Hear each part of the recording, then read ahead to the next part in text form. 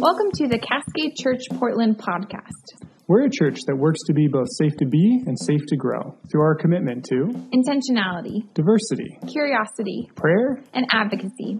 Enjoy! Okay, so I have a question for you. Who knows what KonMari is? Yeah. Okay, so if you've never heard of it, it's a method for decluttering and reorganizing your home. And it was introduced by a woman named Marie Kondo, who's from Japan.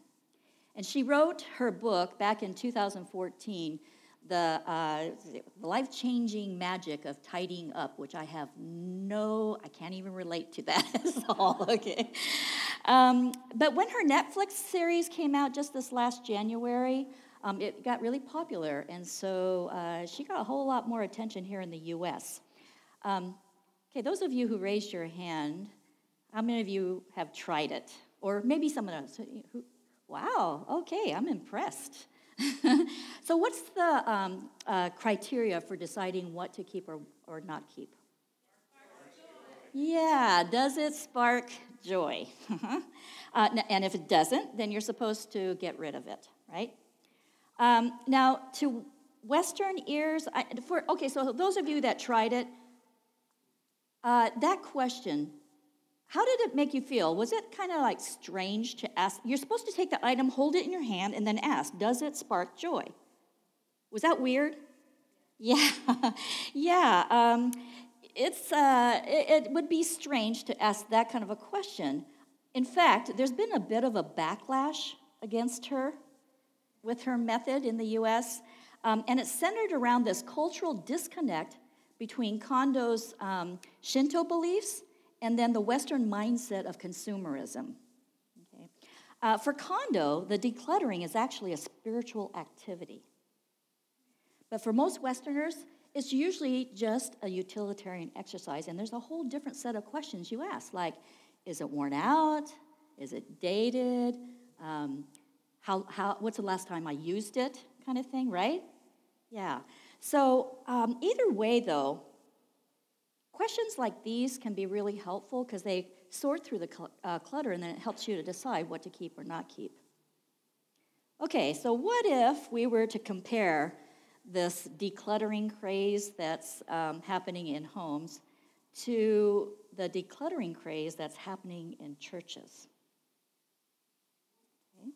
Actually, it's more like people are decluttering their faith, and church happens to be one of those items that they're kind of getting rid of because it's not sparking anything, right? Yeah. KonMari can be a metaphor. So I'm going to really take this metaphor, okay, into for that process of piling up, because she has you do that on a bed or somewhere. You pile them all up, piling up all your beliefs that are hanging in your mind's closets, emptying out the drawers of all those spiritual practices that you just abandoned, okay? You quit doing them. And then taking a look at what's on your shelf, and this is literal. There are probably a number of books on your shelves that are gathering dust now. So how do you decide what to keep or not keep? What might be the question that you would ask yourself to help you decide? What's the criteria for this kind of faith decluttering? I think it's important to know because if the process of decluttering, or the term that we kind of use now is deconstructing our faith, becomes purely utilitarian, like, is this working for me? Does this work? You may end up missing God altogether. And isn't that the reason for the deconstruction in the first place? God was lost. I'm not sure the question, does it spark joy, would necessarily apply in the situation of faith. I follow this blogger I have for a number of years. His name is Ed Cyzewski. And he went through his own faith crisis. By the way, he's just come out with his book, Flee, Be Silent, Pray. And I highly recommend it. And in that book, he explains how he came back to God through contemplative practices. But in a separate article, Ed made that comparison between the KonMari of stuff and the KonMari of faith. And he felt that getting rid of clutter, faith clutters, on the basis of joy is not good, because really joy is more of an outcome than it is a measuring stick. So he suggested this question: does this obscure God? Think about that one for a minute. Does this obscure God? I kind of like it. Now, it may or may not be a good question to ask, but it's a good example of a question that could help sort through what's really important. Questions are a defining feature of a relationship with God. In fact, without questions, I think faith becomes rather anemic. A strong faith has had to work through the uncertainties of life, the parts of life that are messy and hard, that are full of paradoxes and gray areas. A strong faith is willing to ask the tough questions. The Psalms are filled with agonizing questions like, how long, O Lord? In Psalm 10, David asks this question: why, Lord, do you stand far off? Why do you hide yourself in times of trouble? I know that feeling. In the Gospels, Jesus asks a lot of questions too, and sometimes not very nicely. It's like the time he was in the boat with his disciples during the storm, and he said, "You of little faith, why are you so afraid?" And then to Peter, he put him on the spot when he asked, "So who do you say I am?" In Mark 10, Jesus asked the same question in two stories that are set side by side in that chapter. What do you want me to do for you? In the first story, their answer is met by some scolding from Jesus. In the second story, their answer is followed by a miraculous healing. Completely different outcomes to the same question. Questions are powerful in how they can expose what's hidden in the heart, or how they can bring clarity to what's confusing or obscure. So this morning, as part of our series on prayer, I would like to suggest that asking questions in your prayers can not only reorganize what's going on internally, but I believe that can lead to a deeply spiritual encounter with God. Asking questions is one way to be honest with God. At this point, I want to confess that I kind of have a complicated relationship with prayer. For many years, prayer was a lot like my relationship to diets. I was never consistent. And then I felt really guilty because I was inconsistent. And then there was this feeling like God was always angry with me. I couldn't get past that. I resisted the rules and the formulas, like the acronym ACTS that Kurt mentioned last week.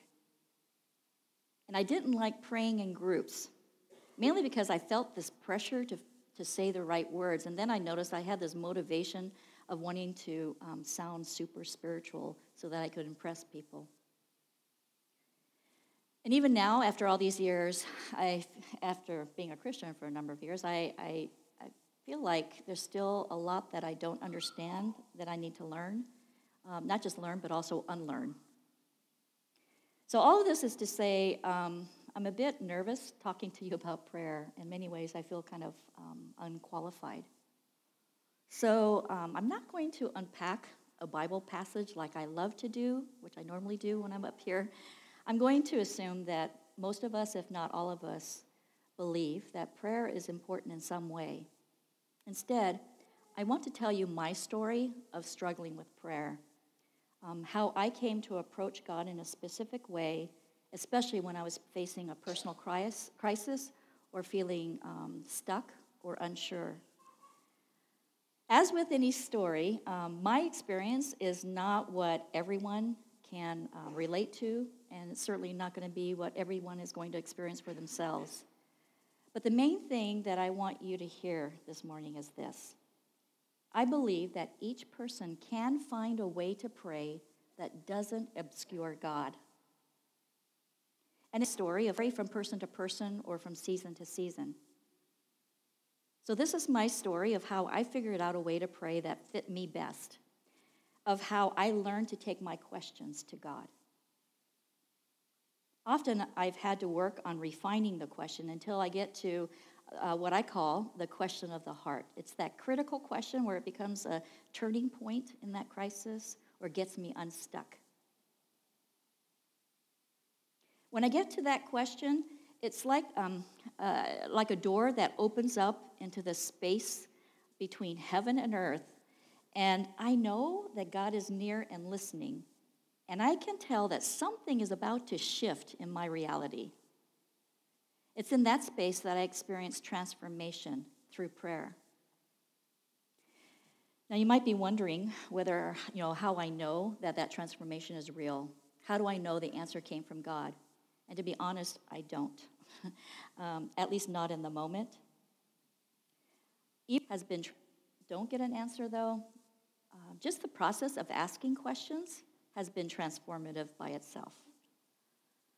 But when I think I've received an answer from God, in the end, though, I don't think it matters whether I heard God's voice, which is language I tend to avoid, or if it was just a light bulb moment like this epiphany.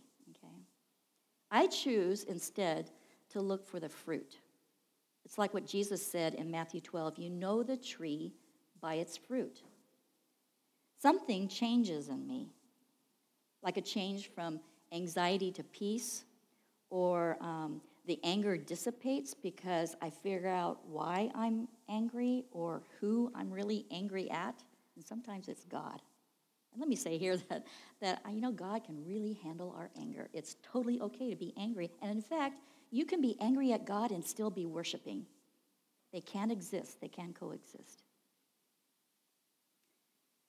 One fruit that's the most meaningful to me is when I become a little more aware of who I am and who God is to me. It's the fruit that assures me that this answer came from God or that God was involved in my processing. This morning, in telling my story, I really am not going to try and spark joy. I want to spark hope. Hope that there's a God who sees you and loves you, and some way that you will know that God, who you are and what you bring to Him matters to Him. You matter to God. So in my story, I need to go back to the time when I quit praying. It was when I went from being a Bible school graduate to becoming an atheist. The main indicator to me that something was falling apart spiritually for me was this feeling of distance from God. The more I tried to pray, the more God was absent. And whatever words went up hit the ceiling and fell. Frustration with prayer was really what started my journey to atheism. And eventually I just got tired of this constant disappointment and guilt, and my faith just shriveled up. It was this feeling that I was abandoned. I felt abandoned. It was then that I decided that it was a whole lot easier to believe that God just didn't exist. But after a couple of years, I still wasn't happy because in the end, atheism wasn't fitting me either. It was at that point that my friend Helen came to visit me from Texas, and she spent a week with us, and in that week, everything changed. The ironic thing is my frustration with prayer that started me down the road to atheism also marked the beginning of my return back to God. And this is how it played out. Instead of preaching to me or pulling out her Bible and using verses like a weapon like other people were doing with me, all Helen did was ask me a series of questions. And then she would wait until I answered. And when I answered, she listened without any judgment. So this is the first question she asked me. Harriet, what do you want? What do you really want? I immediately took the question as permission to just express all my disappointment with life, of feeling useless and unproductive. Straight out answer, I wanted success. I wanted to make a difference in the world, to do something significant. And if you don't know yet, I'm on Enneagram 3, which I didn't know anything about Enneagram back then. This is totally in line with my number 3, achiever. That was the answer that I gave her.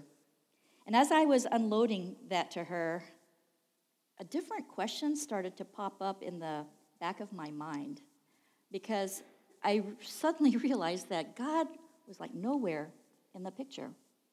God wasn't a part of my dreams for success. This is the question that surfaced. How badly do I want God even? How badly do I want God? It was like every disappointment that I had with God had created this crusty layer around my heart. And to find God again, I had to be willing to have that crust broken, to become vulnerable to God again. I had a decision to make. How badly did I want God? In that moment, a desire for God was sparked, and I chose God. I chose God over all my dreams for success. If Helen's first question was about how badly I wanted God, the next question she asked had to do with how badly God wanted me, but I didn't know that at first. This was her question. So where is Jesus in your life? Where is Jesus in your life? And my answer is, I had no clue. Over the years, Jesus had pretty much faded into nothingness. When I told her, the next thing Helen said was like the last thing I wanted to hear. In fact, I'd rather she preached hellfire and damnation than to ask what she did. She asked me to pray, and to take that question to God directly and ask that question, where's Jesus in my life? I was incredulous, and I was super defiant. I said, nope, I am not going to pray. But she kept insisting until I gave in. Eventually, I said, okay, I'll give it a try, but I really had no expectations of anything happening. I'll never forget the effort that it took to pray, because I hadn't prayed for years. It was like I was swimming at the bottom of a lake through this deep sludge to try and get to the surface. It was awful. It was really, really hard to try and pray. But I did have a breakthrough.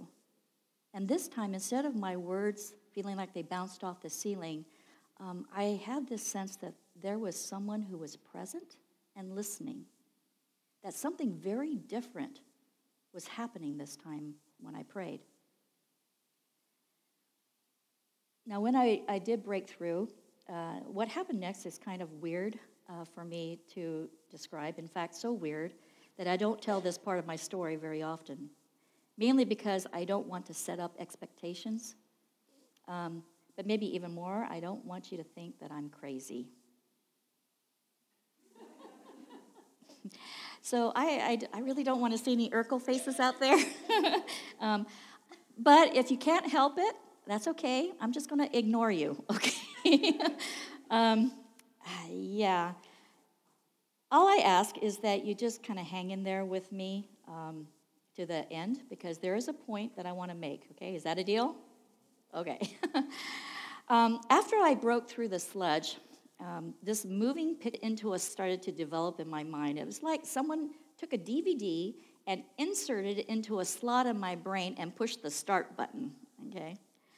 I saw myself standing in front of a huge set of heavy wooden doors. You know, like the kind that you might see in a medieval castle kind of doors. I noticed that those doors were closed, and instinctively, I also knew that on the other side of those doors was God. So, of course, I tried to push those doors open, but they wouldn't budge. And so I pushed harder, and nothing. I felt this frustration grow, the exact same frustration that I had before when I tried praying and God seemed so distant. But then suddenly, the doors began to swing open by themselves, and sure enough, I saw an enormous, really enormous room, and on the weirdest side, I could see 2 thrones. And then I had the weirdest sensation. I just couldn't move my legs.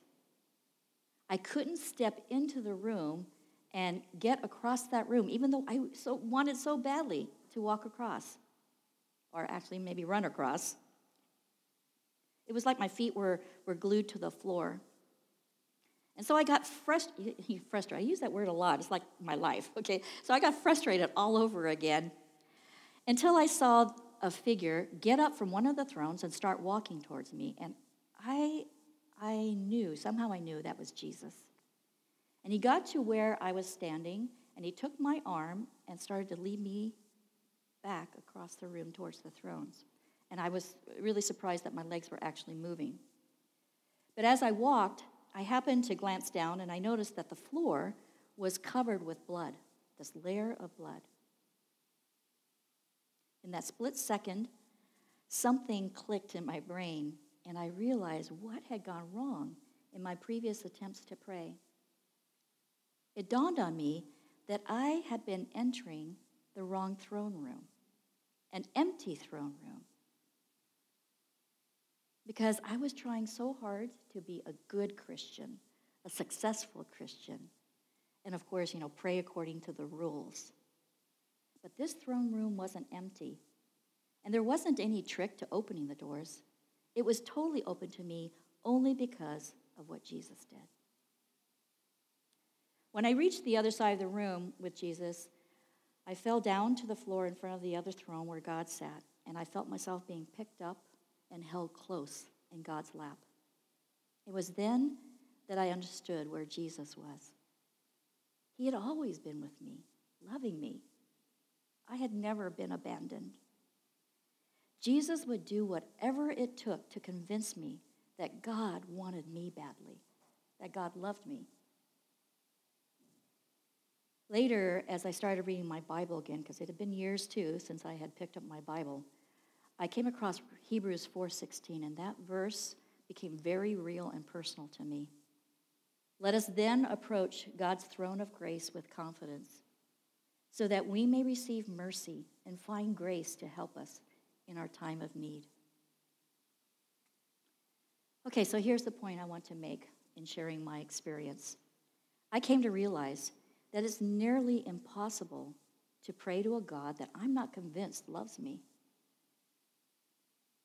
It's hard to ask the critical questions if you're not sure that the answers come from a good and loving God.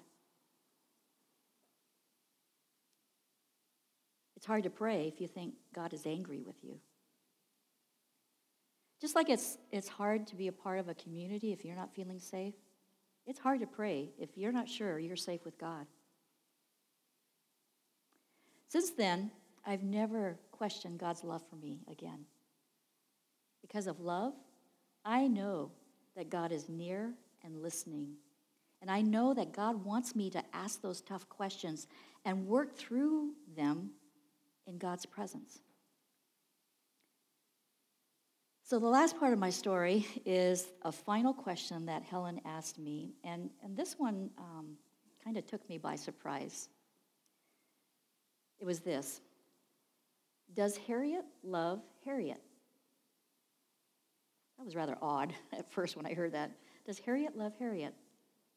But I knew the answer right away. No, I hate myself. I felt like a total failure, not just as a Christian, but as a mom and as a wife. Now, granted, I look back now, and some of that was probably due to postpartum depression. I had just given birth to our third son in 3 years. So I was not doing well in a lot of ways. But I had always struggled with self-worth. I constantly beat myself up. Well, you can guess what Helen said next. Okay, go take it to God in prayer. And this time I did with a little less hesitation. And thankfully, there wasn't that sludge feeling like before. It was a little easier to pray. And also because of the last prayer time and this DVD thing that happened, it wasn't long before I sensed God's presence. But this time, though, there was this conversation that started taking place in my brain, in my mind, and it was so vivid that my imaginations kind of took over. And in my mind, I saw God holding this beautifully wrapped box in his hands. And I heard this question: Harriet, if I wanted to give you this gift, would you reject it? My immediate response was, no, of course not. Then I heard this: but Harriet, you are my gift to you. If you reject yourself, you reject me, because I created you and I love who I created. Now, I had just figured out how badly I wanted God, and I was not about to reject God again, so I took that gift. And ever since then, I've been learning to love myself. It's been a long process, though. It's been a really long process of coming to terms with who I am and accepting and embracing all of me, both the strengths and the weaknesses. If prayer is hard if you're not sure you're safe with God, prayer is even harder if you're not sure you're safe with yourself. You are a beautiful, precious gift from God to yourself.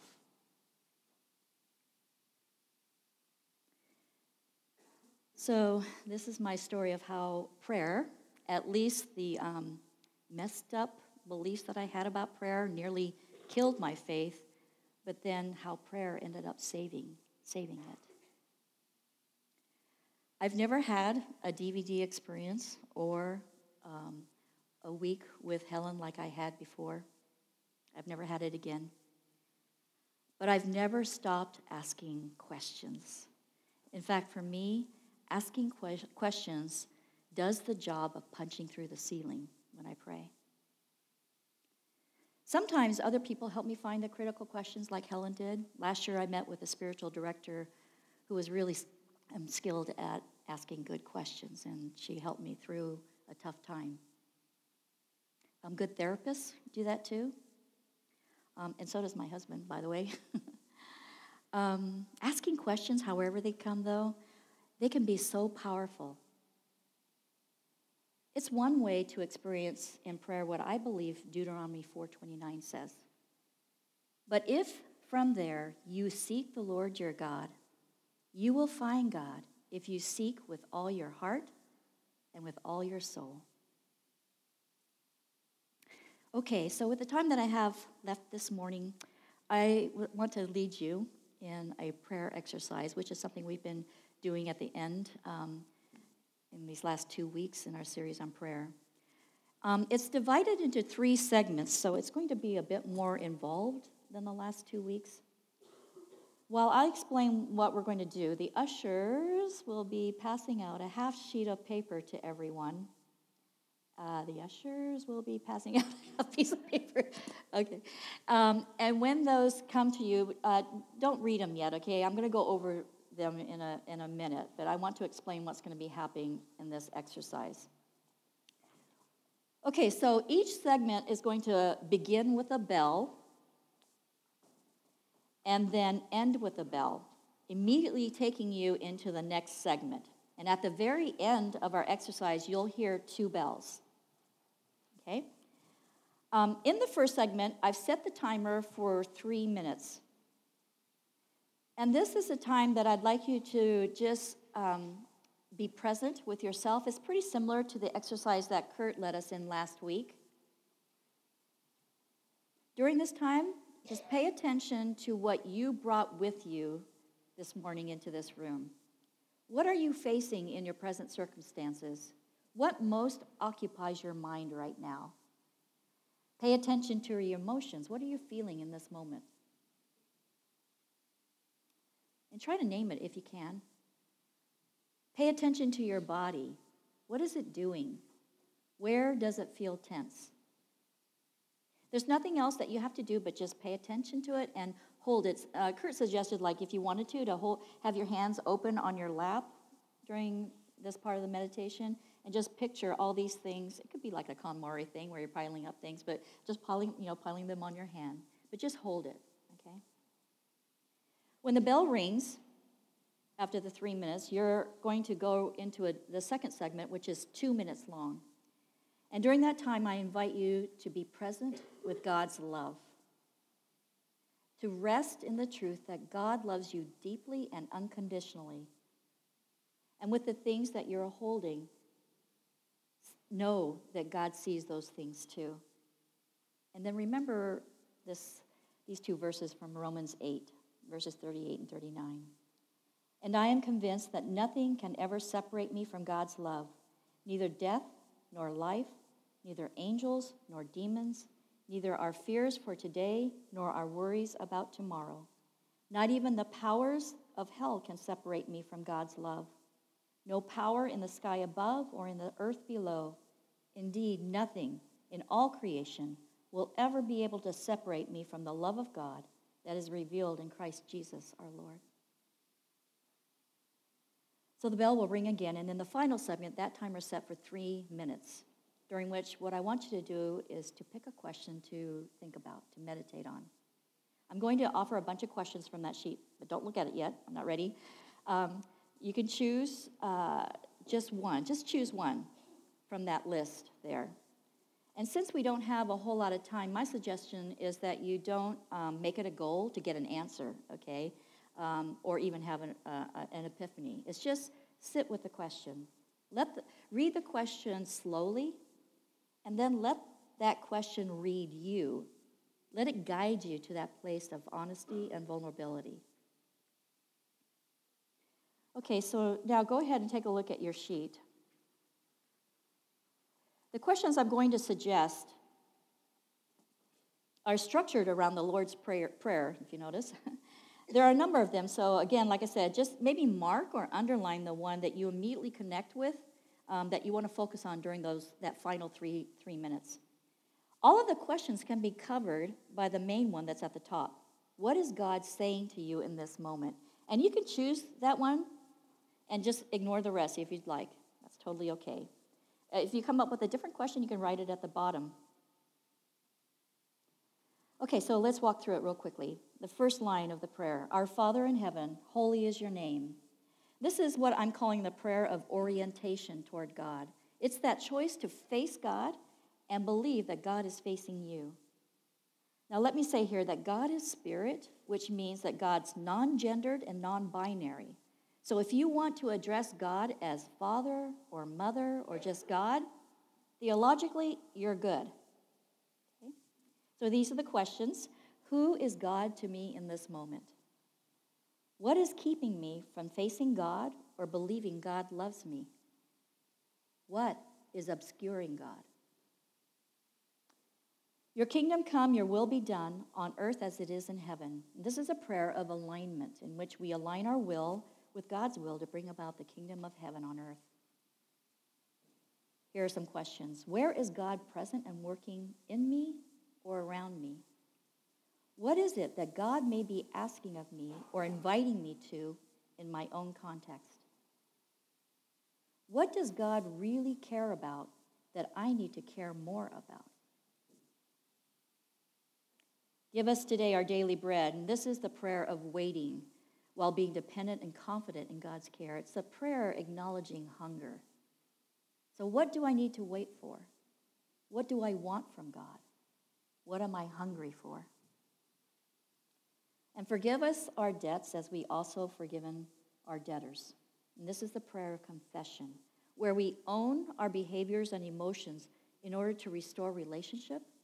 It's where we choose community over isolation. But remember that forgiveness and reconciliation are two different things. You can still be working through forgiveness and still not be able to reconcile with someone. So here are some questions. How is anger, fear, or shame, and those three are chosen from the Enneagram chart, okay? Anger, fear, or shame affecting my relationship with others or with God? What is keeping me from forgiving, from believing God has forgiven me, or from forgiving myself? What is keeping me from engaging with others in community? And then lastly, lead us not into temptation, but deliver us from evil. And this is a prayer of discernment, being aware of how our words and actions impact others and where they're not consistent with our identity as beloved children. It's also a prayer of vulnerability that fully acknowledges and accepts our weaknesses and then flees from what's destructive. Okay? So in what ways am I hurting others or hurting myself? What may be a hidden wound that's driving me to react rather than respond with love? What are the destructive forces in my life that I need to run from? Okay, so hopefully you've chosen a question or maybe found a different one. Go ahead and situate yourself so that you're comfortable.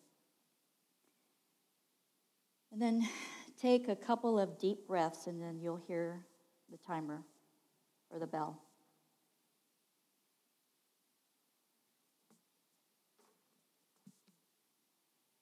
So be present with yourself, your thoughts, emotions, and body.